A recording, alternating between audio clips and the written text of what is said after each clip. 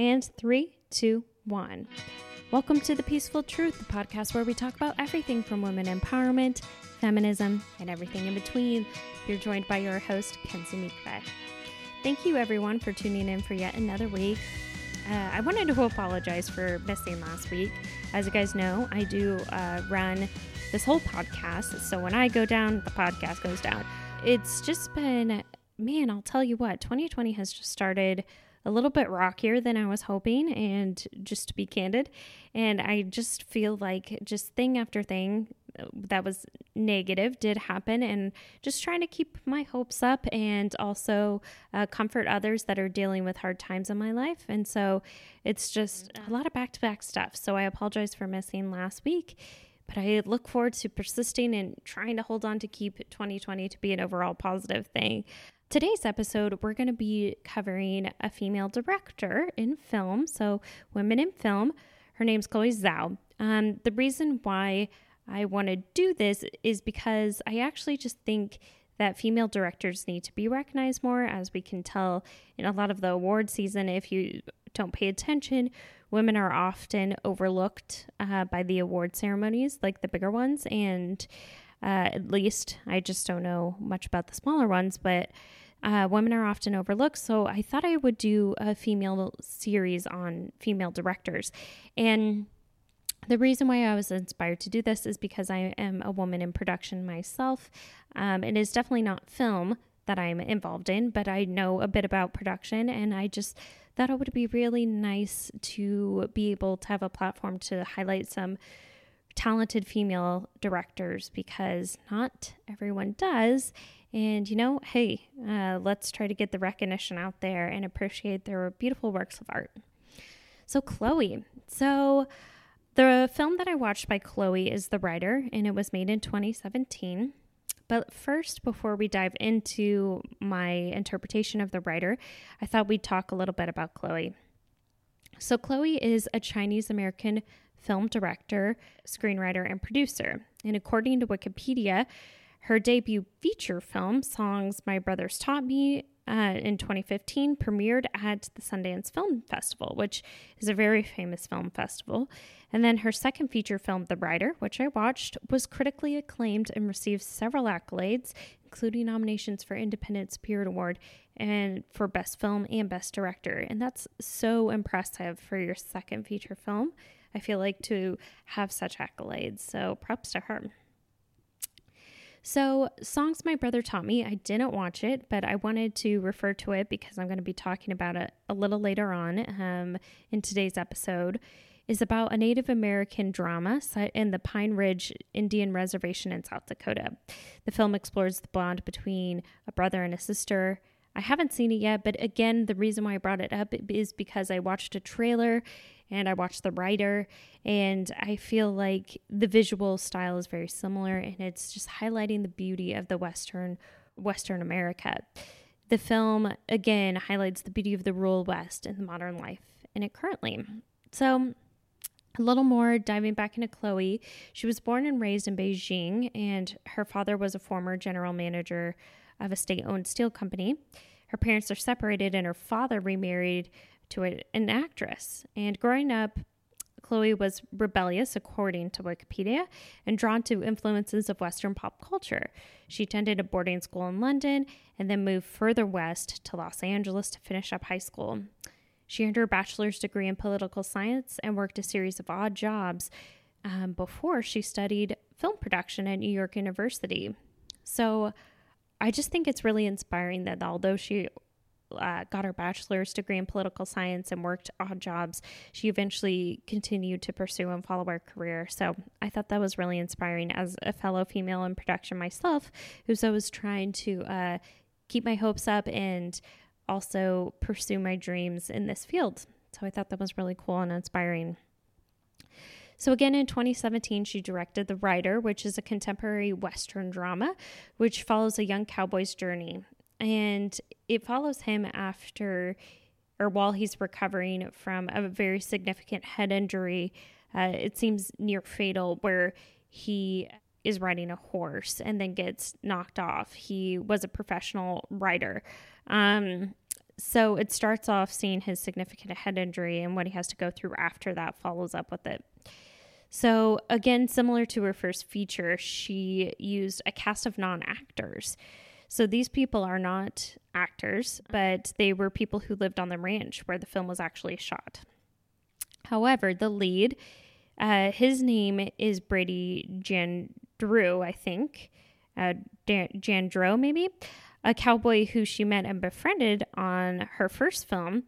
And this same man suffered a severe head injury while he was thrown off his horse during a rodeo competition. So later, this guy Brady actually starred in the film itself as a fictionalized version of himself as Brady Blackburn.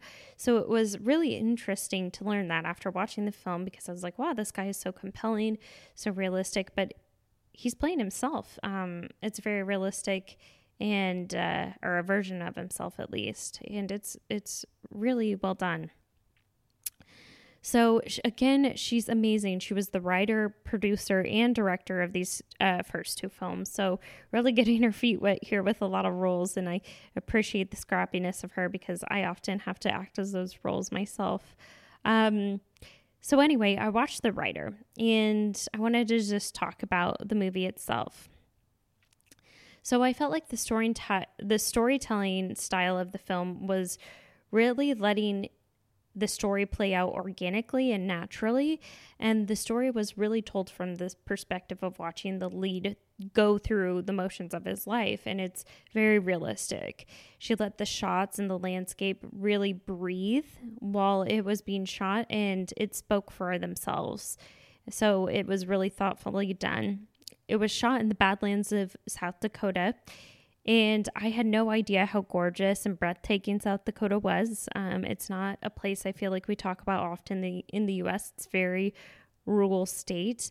And I feel like the movie really displayed that vastness and a section of culture of rural America that I feel like not every single person is exposed to.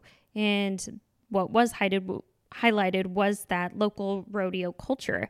Again, it's just interesting to watch his level of celebrity actually in the small rural town mixed with the level of poverty he was actually suffering through, but also he was a local celebrity. So it was an interesting paradigm to see, because I don't think that's typical of most things that you see in the United States as far as celebrity goes. So again, the filming really allowed the beauty of this part of the country to be put on showcase. And I feel like even though they lived in poverty and it was like a rough in a lot of ways, the movie itself showed that you can live a rich life of following your dreams and living with some of the essentials, but really keeping your eye on the prize. The story itself was intriguing to watch.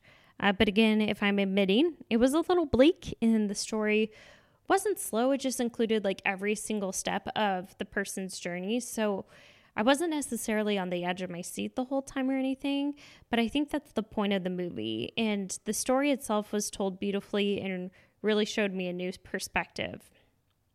And again, I've kind of lived not completely rural, but in a rural-like American town, and I feel like it was a really honest depiction and a good way to bring out the humanity of that portion of the world and show that we all have similar wants and hopes no matter where and who you are.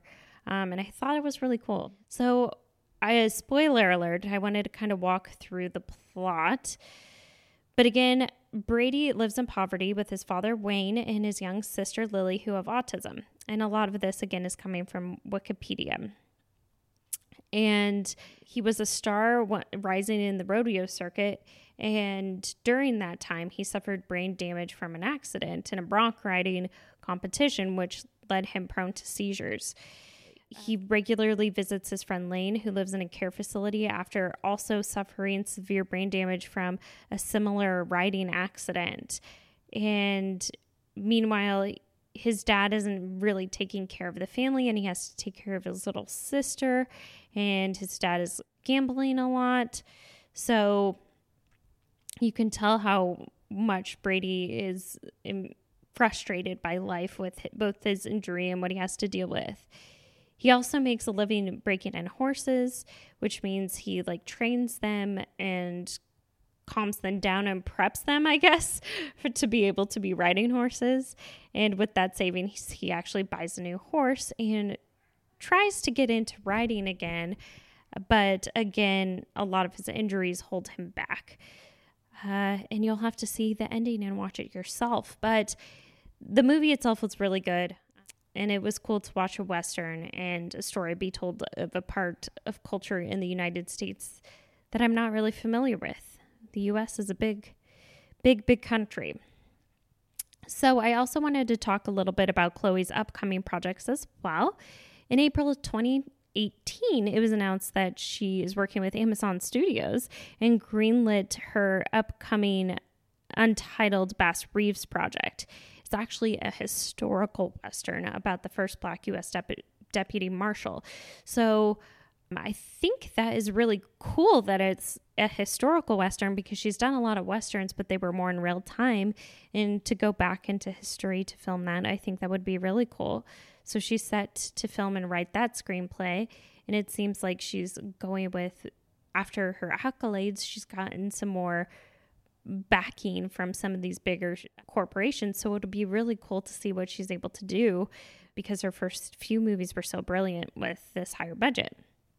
And then, well, I'm making a lot of assumptions, but working with Amazon, I'm sure, is a little bit of a higher budget. As well as in September 2018, Marvel Studios hired her to direct The Eternals, which is based on the race of the exact same name, is the slogan for that. So Marvel and Amazon hired her, which I'm sure is a really big step after your first 2 feature films, just going straight there. That's really neat. And I think she should be recognized for that. So it'll be interesting to see these films. Again, one's a historical Western, so to see it go back in time rather than her real life Western styles of her first 2 features. And then the Marvel one, she's not writing or producing, but directing it. And I think that'll be really cool to see what she's going to do with more of a fictionalized story versus realistic, because she has done a lot of realistic things. But hey, I think it'll try her directing and really show her talent. So I am excited about that. So in the future, I hope to highlight some more female directors if you're interested, and check them out, because I feel like, again, these ladies need to be recognized more. So we always wrap with what we're looking forward to.